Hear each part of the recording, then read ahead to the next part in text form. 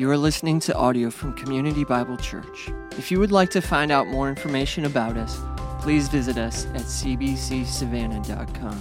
Again, I want to shout out to some of y'all, many of y'all who have been helping out with us this week. It's awesome. You guys rock. Morgan, if you see her and her team, she's done a phenomenal job with the neighborhood, and it really is awesome. So yeah, and you guys coming and showing up, and look, it's going to be a long haul. So we just, we run with endurance the race.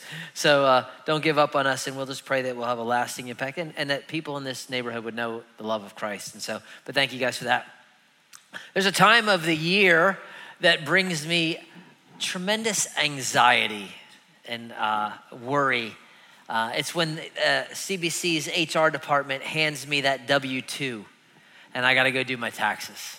It's so bad because I mean, it's like August. What is it August? I don't even remember. We just had spring break for 6 months, so I can't keep track. But I'm already thinking about my taxes, right? And it brings me stress. Not because I cheat, because I'm always worried, have I paid enough?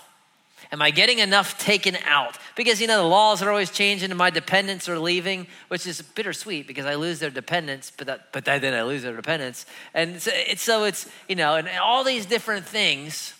And the way I just do my taxes on TurboTax. It's real simple. And TurboTax is great, but it's wicked. Because it has right on the top there, how much money you either owe or how much money you get back. And so every time you enter a new fact, you hit enter and it's like playing, the slots or something. You know what's going to happen, right? You're like, And so I put in all my, charitable giving and mortgage, and the thing goes down, and then I add this, and I'm like, it goes up. And so, at the asking all these questions, do these more uncommon situations apply to you? I'm like, I'm pretty sure they do, because I need to get rid of this taxes. So yes, I own a business overseas somewhere, and there's probably another kid that I don't know about. Does the dog count? How about the cat, the snake, now the fish? I mean, we're PetSmart at my house. I'm always looking to get that number down, right? And then so last year, I'm getting towards the end and I'm getting frustrated. I'm like, did we take one more trip to the Goodwill? I don't know. Was there another Goodwill trip? I mean, because I'm owing, and I don't usually owe. I usually kind of break even. And so I get to the last section and I ask this one question. It says, did you have any children in college last year? And I'm like, yes, I did. Do you have this form? I don't know, but I'll find it if I don't. And so I found this form and I entered in the number, and with a great sigh and a great fear, I hit enter, and the heavens rejoiced. I broke out in tongues, became a charismatic, the Hallelujah chorus. That number went down to I don't owe the government anything. I owe the state of Georgia, but the government owes me, so it bounced out. It was one more year. Praise God. Praise Jesus. But I'm already worried about it. Probably this week visit HR and say, take more money out. I just wish there was a way you could know I'm not going to owe anything. I don't have to pay anything at the end. I'm free. It would bring me so much, I'd sleep so much better. To be free of the fear of owing. And I think a lot of people in the church, if we're honest, you have that fear. Not of owing taxes, or maybe you do. But there's a fear of sin. Have I done enough? Have I paid enough? Can I be forgiven? Can I know that I'm forgiven? And there's all these questions that we come in, some of us into the building this morning, and you debated whether or not to even come because you had a horrible week, or it's been a horrible month, or you haven't been in a while, or this is your first step into church in forever. And there's shame and guilt of something. You still think about that, fill in the blank, that you did back in college. And there's a guilt there, and there's a shame. And so the question is, am I forgiven? Can I be forgiven? And the scripture speaks clearly on this subject. And the answer is yes. And it's not that you have to pay anything back. It's not that you have to do anything. Yes, you can be forgiven. How do you know? That's what we're going to talk about today as we continue in our study in 1 John. So again, if you have a Bible, go ahead and turn there. It'll be on the screen. If you're visiting, you're new to our church, one of the things we do, it's kind of a core piece of what we do, is every week we open the Bible and we teach usually through books of the Bible. So we start at the beginning of a book and we work all the way through the book. That way we can't skip the hard parts, the confusing parts, and so that our people know the Word of God. And so that's kind of one of the things we did. Last week we started a series on the book of 1 John, and we called it That You May Know. And the reason we call it that is because John says like a bunch of times that you may know, no, 34 times. And so every week we're gonna kind of pick a topic based on the text that you may know, fill in the blank. Last week was that you may know John. And so we saw John, the man's heart, the man's experience, right? He wants them to have joy and fellowship. Today, that you may know is that you may know forgiveness. Because that's what he's gonna talk about. That you may know forgiveness. And so what we saw last week and kind of catch up, the Apostle John was kind of the closest guy to Jesus. No one knows Jesus like the Apostle John. He grew up with him. He was his first cousin. Then he was one of the 12, but not just the 12, he's in the inner circle of the 12. He is the last living apostle. All the rest had been martyred. So he's been walking by the Spirit with Christ for 60, 70, 80 years now. He's at the end of his life. He's writing a group of churches around Ephesus. Apparently some people from inside the church had risen up and they split the church. It went from First Baptist to Second Baptist to Third Baptist, right? They split the church, and the reason they split it is because they were teaching all sorts of false things about who Jesus is. And does your life really matter? Does it matter if you sin? Does it matter if you're not sin? Who cares? Is that something significant? And they're causing people to deny or even question whether they really even have eternal life, if they even know God. And what place does Jesus have in that? And so all these things, and they kind of left the church. And John is writing to kind of do damage control, to remind a group of Christians. This is a letter to a group of Christians. No, this is real. This is the real Christ. This is fake. This is real Christianity. This is fake. Right? And so he's writing, we saw last week, the kind of purpose verse, chapter 5, verse 12, or 13. I write these things to you who believe. This is a group of Christians already, that you who believe, that you may know that you have right now eternal life. That's his heart. He wants them to have fellowship with each other. He wants joy. So that's where he's writing, right? Today, he wants us to know forgiveness. One of the core ideas of Christianity, right? It's critical to what we do and why we do it and why we worship and all these things. And I think it's important for us that we don't miss this. Because it's possible for you to go through the motions and come to church and go to group and serve and read your Bible and pray and do all these things and kind of miss the point, right? You go through the motions and miss the whole point. Have you ever done something in your life where you went through the motions but you just missed the point? You know, you got up early, you went to Planet Fitness, yeah. No Shame, Joan, or whatever it is, and you ran and you treadmilled it up and you did all these things. Not that you couldn't run at home. I never understood the treadmill, but that's another story. But then you got in the car, man, I did a great workout. You're driving home on Abercorn, hot and fresh right now, Krispy Kreme. You pull right in, you get you a dozen donuts because you deserve it, and you missed the point, all right? You missed the point of the workout, Krispy Kreme. Or the other day, we got this puppy, Lord knows why. It chews everything. Everything now we have to put on the shelves. I can't reach anything anymore because this puppy will get everything. It chews up toilet paper. It doesn't realize it's $1,000 a roll. It chews everything. And so every day we're vacuuming up something, cardboard, tissue box, whatever. The other day, so it's my turn, I'm vacuuming. And, there's big chunks. I'm just trying to get the Oric to go over it. Nothing happening, right? So I do what every man does. We switch angles. We try to go from this side now, That doesn't work. And then I do what every man does again. Reach down, fine, I'll pick it up. Now I'll throw it down again to see if it'll work now, right? And then it didn't, so I just walked away. I'm like, it's a done deal, right? It's missing the point. John doesn't want us to miss the point of what we're doing and why we're doing it and who Jesus is. So let me read our text. We're going to look at chapter 1, verse 5 through 2, and we'll kind of jump in. I'll give you 3 ideas this morning. Let me read it. This is the message that we have heard from him and proclaimed to you. Here, that God is light, and in him there's no darkness at all. If we say we have fellowship with him while we walk in darkness, we lie and do not practice the truth. But if we walk in the light, as he is in the light, we have fellowship with one another, and the blood of Jesus, his son, cleanses us from all sin. If we say we have no sin, we deceive ourselves and the truth is not in us. If we confess our sins, he is faithful and just to forgive us our sins and cleanse us from all unrighteousness. If we say we have not sinned, we make him a liar and his word is not in us. My little children, I am writing these things to you so that you may not sin. If anyone does sin, we have an advocate with the Father, Jesus Christ, the righteous. So he starts off in verse 5. This is the message we have heard. He's saying, okay, 3.5 years with Jesus. Here's the summary statement. Here's what I learned. God is light, no darkness at all. That's not even like 140 characters. That fits inside the old tweets when they had limits, right? That's super simple. Here's the message. Here's 3.5 years with Jesus. God is light, and in him there is no darkness.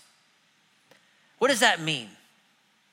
Right? God is light. Because that's a pretty big statement. And it means a lot of things. Things we can't even go into everything. But it means God is pure, he is beautiful, he is good, he is a source of life, he's a source of purity, he is perfect, he gives direction, he exposes things, he dispels darkness, he spreads.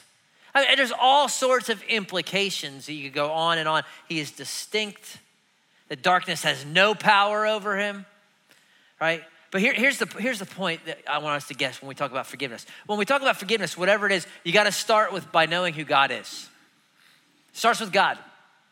If you're warped on your view of God, you will be warped on your view of forgiveness, your need of it, your response to it. And so we start with who God is. And he says, God is light. And this idea of God being light or associated with light is throughout the Bible. I mean, you can't go far without seeing it. So the Bible starts, in the beginning, God creates the heaven and the earth. And what is the first thing he says? Let there be, okay, all three of you study the Bible. Let there be light, right? That's how it starts. And then you get to the end, and it's the new heavens and a new earth in which righteousness dwells. And it says, there is no sun. So for all you who are beach bums, sorry, you're not getting tan in heaven, right? But there is no sun, and there's no need of lamps. Why? Because Jesus, the S-O-N, his glory lights the universe, right? So there's the Bible starts with light, it ends with light, and then in the middle you have things like John saying, in him was the light of life. He's the light of the world. Jesus' own statement, I am the light of the world, because God is light. And it's an important message about who God is, and it starts with him. And here's why it's important that we start with God. And we start with, he is distinct, he is holy, he is perfectly perfect. This is vital. We have a world the worldview of most people is everything is kind of this lumped in this one big circle. We call it like a monism. This is kind of philosophical, I know. For some of you, a little deeper. If you're a PE major like me, you have to read about this stuff. But everything's lumped into one big kind of mesh. Right, one big circle of life, Hakuna Matata, that kind of stuff. Where the Bible teaches, no, there's a dualistic cosmology where there is God and there is everything else, right?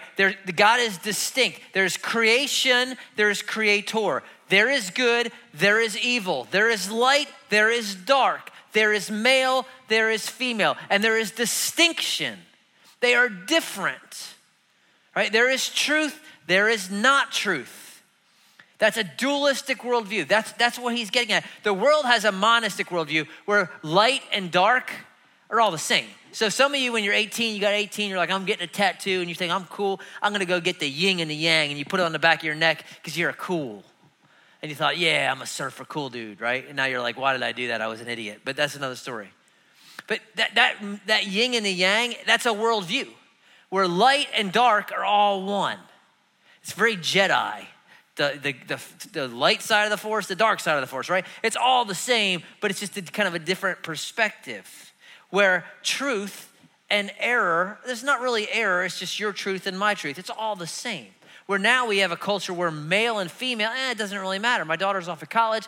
She had a little group for her little welcoming. They told them, tell us what you identify as. I'm like, did you tell them what I would have told them? Because I would have told them, but she was much more gentle. But it's like, it doesn't matter what do you want to be, right? So now truth, there's no truth in error. Truth is it comes from where? Inside of you. Whatever, you find your truth, and then your truth is you this. Rather than, no, it's distinct. Truth and error are distinct. Creation, where there's creator and creation. No, everything's all one. Right? So the Mother Earth, and we worship the planet, and the kind of universe just kind of created itself, and there's no distinct God. And it's important that you get, this is where the world's going, and this is why all this wackiness. And John starts with, no. There is God, and he is distinct, and he is light, and he is perfectly perfect. And then there's everything else. He is good. He is the source of good. Everything that is good comes from God. Have you even thought about it? That's what the half-brother of Jesus, James, says. Every good and perfect gift comes down from God. Everything that's good in your life, everything that brings joy and satisfaction to you, whether you're a Christian or not, doesn't matter what you are, anything good comes from God. And I was thinking about this yesterday. I was like, what do I think that's good? What is such a common grace? I was just thinking, first thing that came to my mind, peanut butter is good. Peanut butter on a chocolate chip cookie is good with a glass of milk, cold, skim, or whole milk for that matter, whatever kind of milk is good. That is a common grace. That is good, right? That's a gift.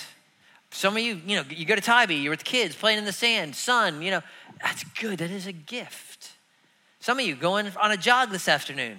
That's good. Some of you, that's hell, whatever. But some of you, that's a gift. Exercise is a gift. Good, right? A nap. So, is this not the best day for naps? You go home, turn on golf, fall asleep 3 minutes later, wake up when it's about to finish. You get to see the last hole. It's a good afternoon right there. That's good. A great glass of sweet tea. It's not like with Splenda or some dumb chemical. With real sugar. So sweet you can grind the sugar in your teeth with chewy ice. And it's so sweet that you say, bless the Lord, oh my soul. It's good. And we laugh and we joke a little bit, but here's the point. I don't think we remember that God is light, that he is distinct, and yet he gives good. And it's important that we think about, when we think forgiveness, we think God. We start with God, because that's where he starts. And he says this then, since we know God is light, if we say we have fellowship with him, and if we say, we're gonna see this, it's 6 times in the text. It's probably what the false teachers are saying. They're probably saying, hey, we have fellowship with God, but yet they walk in darkness. So he's gonna attack them. He says, if we say we have fellowship with him while we walk in darkness, liar, we lie. And we do not practice the truth. If you say, I love God, I know God, I'm a Christian, I'm a follower of God, and you walk in darkness, he says, thanks for coming out. Not true. And remember, walking is a metaphor for life. So your tenor of your life is darkness. He says, that cannot be true. Why? Because light and dark don't mesh. The light dispels. I cannot say, as an Eagles fan, I don't mind the Dallas Cowboys. They're fine. No, they are not. I hate them as much as a Christian is allowed to, because I'm an Eagles fan. It is just the way it is. There's no rhyme or reason, and they hate us, and it's fine, and we are all good with that, because the light of the Eagles dispels the darkness of Jerry Jones. That's the point. You cannot say, I love God, I walk with God, and walk in darkness. But if we walk in the light, as he himself is in the light, we do have fellowship with one another. The one another there is not each other, although that is true. It's you and God. It's the vertical. And then the blood of Jesus, his son, cleanses us from sin. So the question we got to ask is, what does it mean to walk in light? What does it mean to walk in dark? Because I used to think, walk in light means I'm nice, I'm good, I don't sin. Walk in dark means I'm sinning. And I think there's some elements of that, but I don't think that's the point of the text. I don't think it can be. Walk in light cannot mean I don't sin and I'm perfect. Why? Because when I walk in the light, I'm cleansed from sins, which implies that I sin. And he says the next verse, if you say you have no sin, you lie. So it can't be that you're sinless. So what does it mean? I think Jesus' discussion in John chapter 3 to Nicodemus kind of shed a little bit of light on it. Remember John 3:16, for God so loved the world, he gave his only son. And the very next thing he says this. He says, this is judgment, that light has come into the world and people love darkness rather than light because their works were evil. What does light do? It exposes them. That's why. For everyone who does wicked things hates the light, does not come to the light, lest his work should be exposed. Why do you think crime is done at night? So you can hide, right? For most part. But whoever does what is true comes to the light so that it may be clearly seen that his works have been carried out by God. I think the point of light and dark is those people who walk in darkness hide, pretend. They may portray something, but they're really this. Or they don't want to listen to what the light has to say, so they resist. This is what God says about marriage. Boom, I'm over here. This is what God says about purity. No, I'm going over here. This is what God says about drunkenness. No, boom, I'm going over here. And so we stay away from the light and we continue to walk in darkness. Or we blame. Well, it's my wife's fault. It's my parents' fault. It's my mom's fault. Or we just deny sin altogether. It's not really sin. It's just a lifestyle.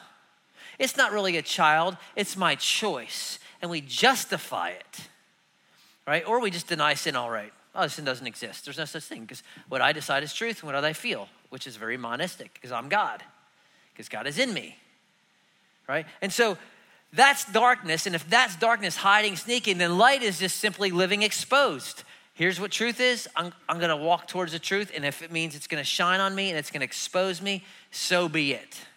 And I listened to Ray Ortlund this week. I don't know if you know him. He's a retired pastor now. He just made this great statement, and it stuck with me. He says, it comes a point in your life you're going to have to make a choice, whether you are impressive or known. And I think some of us are worried about being impressive. Everyone sees me and we portray something rather than be known and authentic and God just showing what he sees. Right? That's walking in light and darkness. And that leads to the second point. We start with God. We know who he is, but then we know who we are. And who are you? Well, verse 8 tells us. If we say we have no sin, we deceive ourselves. And the tense is continuous. If we say, I don't sin, I'm not sinning. That's not sin. I'm not a sinner.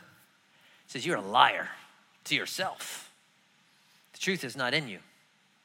Why? Because I'm a sinner. Because the one who is light says I am a sinner. All have sinned and fall short of the glory of God. I am a sinner. And understand, I sin because I am a sinner. I'm not a sinner because I sin. There's a big difference. My nature, what I was born with because of my dad and his dad and his dad all the way back to Adam is sinful. So because I'm a sinful person, I sin. It's who we are. It's like this, I have an oak tree in my front yard. This oak tree, because of its nature, drops acorns and a bazillion leaves every day. So that my kids, not me, have to rake them. Why? It does it because its nature is oak tree. It doesn't drop them and then there's acorns. I'm like, oh, it must be an oak tree. No, it is an oak tree. That's why its nature is to drop leaves and acorns. You, by nature, are a sinner. I can prove it to you. First of all, ask your mom. Second of all, if I tell all of us, hey, everyone, we're driving to Atlanta. Everyone get on the road. And I've made it possible. There's no cops from here to Atlanta.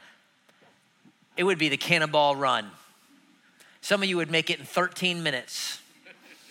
Why? Because there's no cops. And when there's no cops, what do? Break the law. Lawbreakers. Are you a lawbreaker? Yes, you are. I'm a lawbreaker. A few weeks ago, we were at my parents' house. We went on a Sunday morning. We went hiking, one of the state parks. Drove up, COVID sign.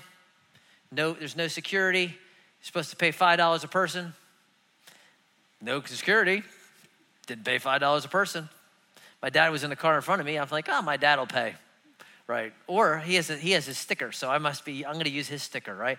What? No cop, no pay.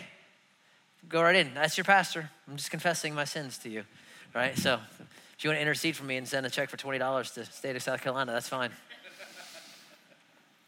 We're sinful. We're lawbreakers. James says you break one law, you broke them all. You know, and there's always a lot of talk of, well, you need the 10 Commandments back in school. Oh, that's fine if you want to put them there. You keeping them? Any of you? How you doing with 10 Commandments? How you doing with number 1? Love God with your whole heart, soul, mind, and strength. Fail. Can't even get by number 1, can you? How about number 2?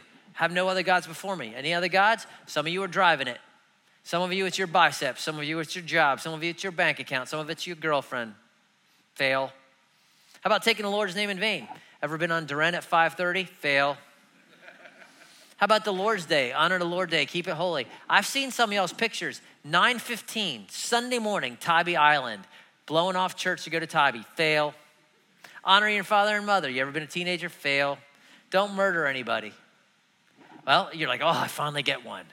Well, Jesus says if you have hate in your heart, you're a murderer. So every time you drive up the road and that person who has the sign of the other political candidate, which you don't like, and you get so mad, fail. How about lust? That's adultery. Lust in your heart, Jesus says, fail. How about lying? Don't even try to lie about not lying and prove my point. Fail. How about coveting? Every time you watch HGTV, ladies, and you're like, I wish my husband was like Chip Gaines. Fail. You can't even get by 10. That's the stuff we'll tell each other. Right? So here's the question. So why are some of you faking it? Why do you pretend that you love God and yet walk in darkness and lie and deny the fact that you are broken and sinful and try to project? See, I think that's the point. I don't think everyone in the room, we say, oh yeah, I'm a sinner. But the way we do this, the way we kind of, in a Christianese way, is we compare. I'm a sinner, but I'm not Hitler. We always go to Hitler or Stalin, right? Here's the point. You fall short of the glory of God. You're not getting compared to Hitler or Stalin. You're getting compared to Jesus. And you're very falling short. Even if Hitler's here, you're here.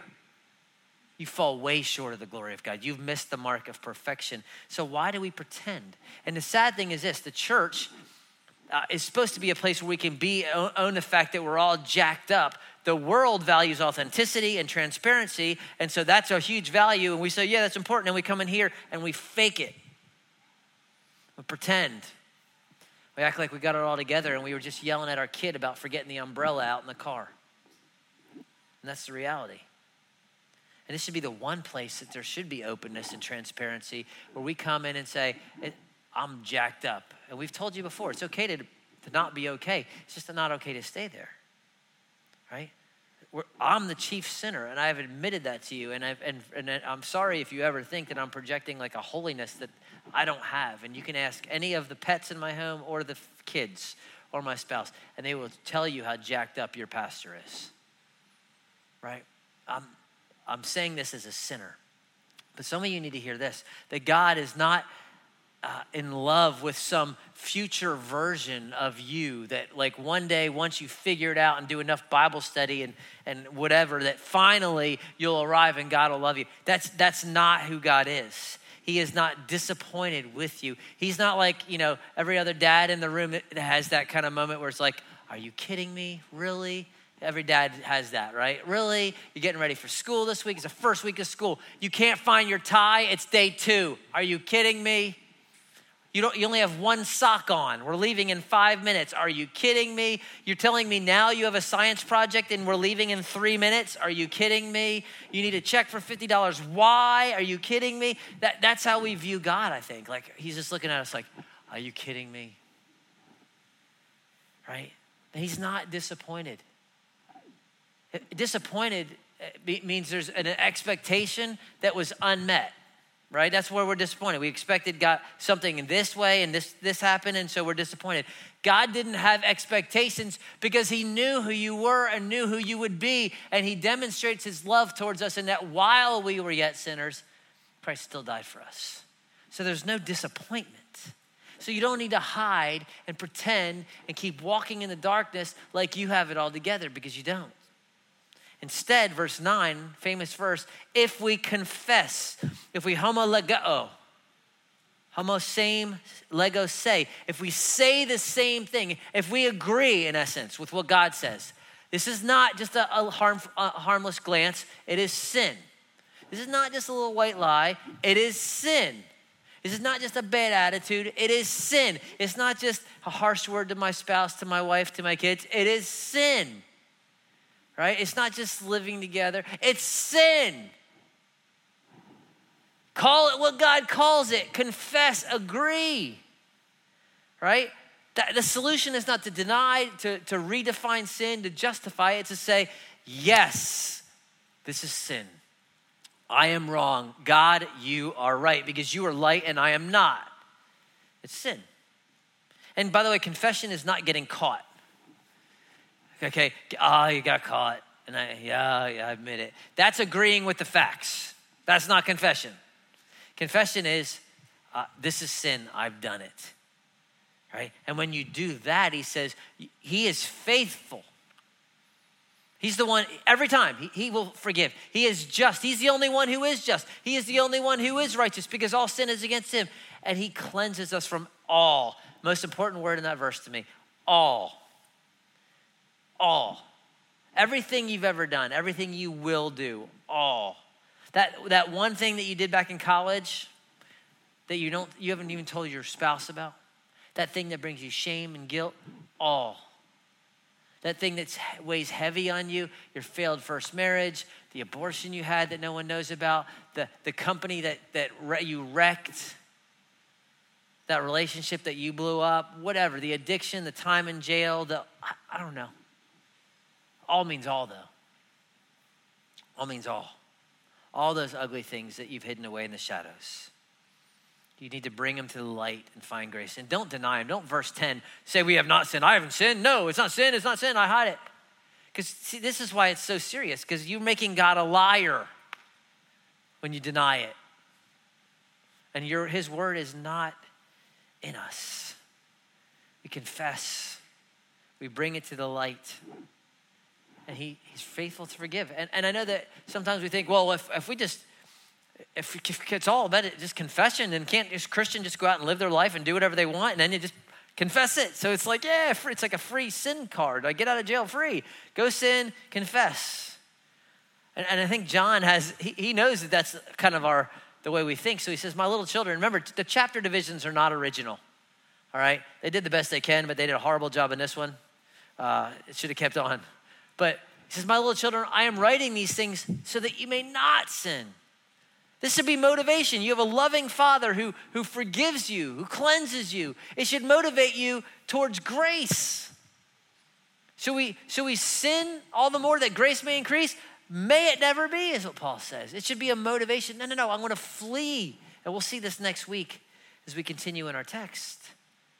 But when you do sin, you have a loving God who welcomes you back, like the prodigal son's dad who's waiting, he's looking, he sees his son, he bolts and he runs, he tucks his robe up so he can get there faster, he throws a ring on, he throws the robe on, he kills the fattened calf. He says, my son is alive, he's back.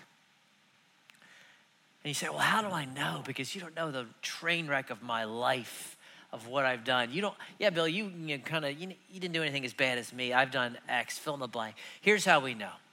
We know who God is, we know who we are, but we know who Jesus is. And this is the key. Again, look at verse 1 of chapter 2. I'm writing these things that you may not sin, but if anyone does sin, and you will, you have an advocate with the Father. Who's the advocate? Jesus Christ, Jesus the Messiah, the dikaios, the righteous, the just, as it's translated earlier. An advocate is one who goes in between, right? He's the mediator. This is a term that's actually used of the Holy Spirit in the Gospel of John, the paraclete, the one who comes alongside. So the idea is this: here's God over here, holy, distinct, perfectly perfect. Here's me, Bill Fowler, over here, sinful, rotten, short. And here's Jesus in between. And the Father is saying he is guilty, and Jesus saying, yes, he is, but I paid for him. See the receipt in my hands and in my side. And the Father says, innocent, because of your payment, because God is just and he doesn't punish you twice. He punished Jesus for your sin so that you don't have to face his punishment, which is what it means when he says he is the propitiation for our sins, not for ours only, for the whole world.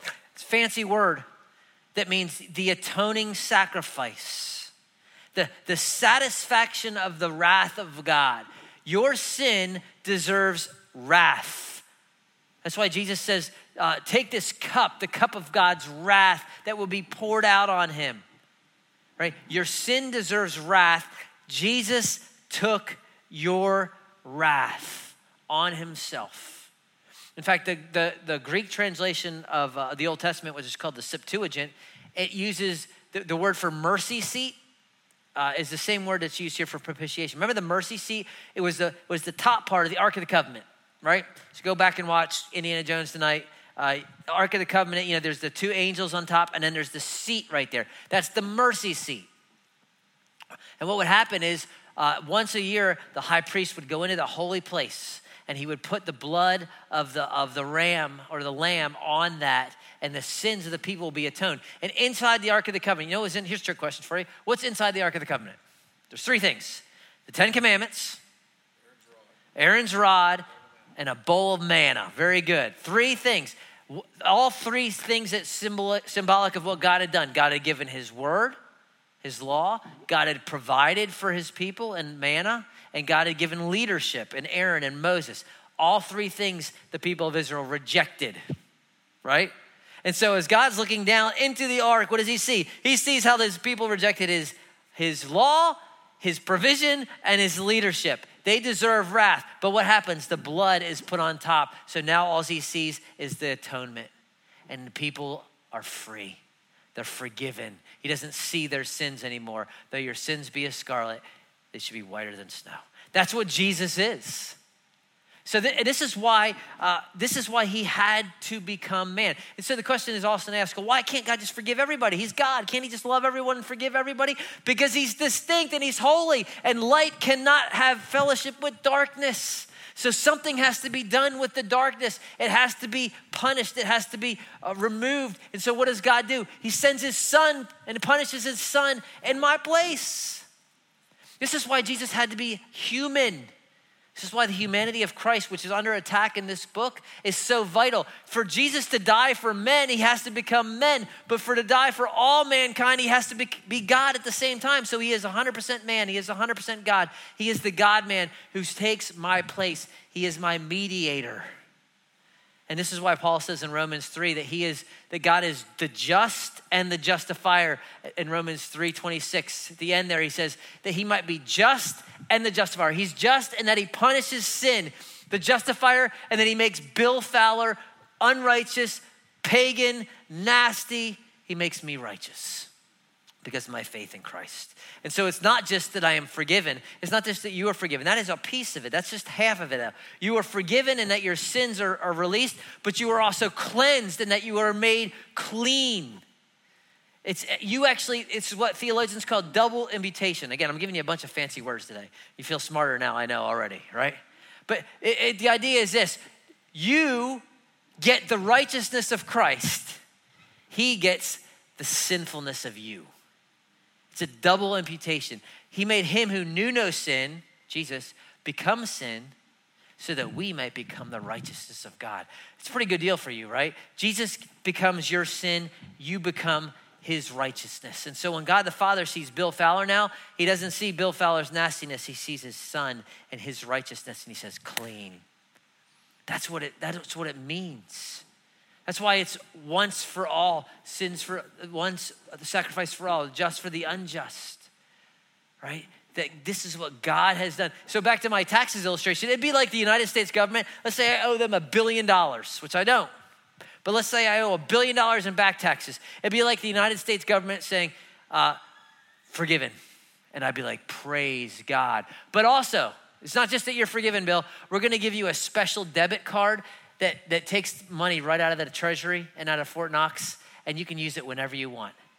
You can go take it, pay your mortgage. You can take it to the Chick-fil-A. You can take it to the Home Depot. Just use everything. Everything that's ours is yours. And the government likes to print money, so I can go forever, right? So that's the idea. Not just have I been released of my debt, but I've been given access to what is God's. That's who I am. He becomes sin, you become a child of God. He becomes dark, you become light.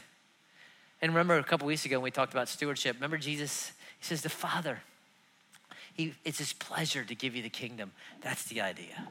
It's his pleasure, right? This is what God has done. And so the question is where's guilt in that? Where's the guilt? For those of you who feel heavy, come to me, all who are weary and heavy laden. What does Jesus say? I'll give you rest. You came in the room with guilt and shame. There's no guilt. There shouldn't be. Not in Christ. Where's the condemnation? not in Christ. There's therefore no condemnation for those who are in Christ Jesus, right?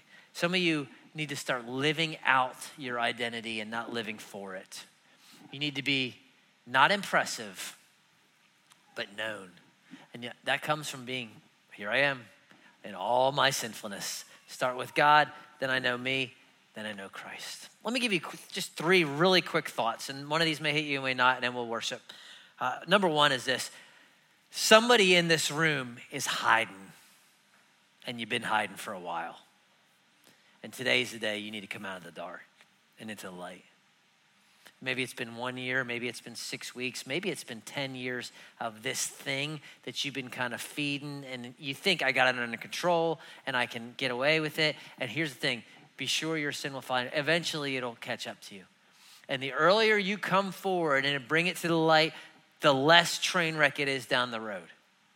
Because it's just, you cannot sow to the flesh and reap to the spirit. You will get a harvest eventually. And maybe today's the day you need to bring it to the light. Is that hard? Is that humiliating? Is that going to cause some chaos? Maybe. But it also, you'll find a God who is gracious. And maybe the place that you most fear will be the place that God loves you most tenderly. And I don't know if you need to talk to a pastor, your parents, a spouse, your community group leader, but you need to not hide anymore. You need to come to the light today. Number 2 thought is, confession is not a one-time deal. Yes, you come to faith at one point, but this is a repetitive thing. The idea, verse 9 is, if we confess our sins, it's a continue. If you continue to confess your sins, it's something that should be a regular part of your rhythm. Not necessarily, you don't have to, so we get some Christians that get so super spiritual. Oh, back in, I think in 2nd grade, I pulled, someone's hair and I got to figure that out. Is there some hidden sin? And we're going so deep. No, we're not talking about that. But as you kind of walk through life, you cannot lose your identity in Christ. You don't become a child of God, now I'm not a child of God. Once you're saved, you're always saved. So there's always that identity, but you can lose fellowship. There can be intimacy that it's sin gets in the way. And so we keep short accounts with God. Just regularly, Lord, man, I was impatient with my wife. I was wrong. Please forgive me. Lord, that was a selfish act. I lost my temper. It's just constant. It's regular until we are glorified, until we're with Jesus. And the last thought is this. There's a community aspect. There's a together aspect of this. If we walk in the light, not if I walk in the light, if we do this, if we confess our sins, if we, this idea that we together are on this journey towards heaven, and we together, there's just a depth and a growth when we're in community and when we confess. All of us have been in that group, whether it's, recently or years ago, where you're just kind of superficial and how's everyone, how's every week? Well, we're fine. How you still? I struggle with pride. Everyone struggles with pride because that's an easy one to share and not be really ashamed. And then someone drops something and it's like, okay, it just got real in here. Because they just talked about that. And I would have never admitted that, but they talked about that, and it gets you into a next level of like, whoo, here we go. But see, that's where God wants us, where we're exposed, uncomfortable, honest, transparent. I'm not saying you gotta stand up right now. It's like, I yelled at my wife this morning, and I'm not talking about that in an appropriate way, but that as we walk in community, that hey, I am glad you told me that because now I can pray, and I'm going to call you out on it. And that's what we're called to. We have these accountability groups where everyone just kind of shares and say, oh, it's okay, I yelled at my wife too. That's not accountability. Accountability is, I'm going to stop, I'm going to keep you from doing that.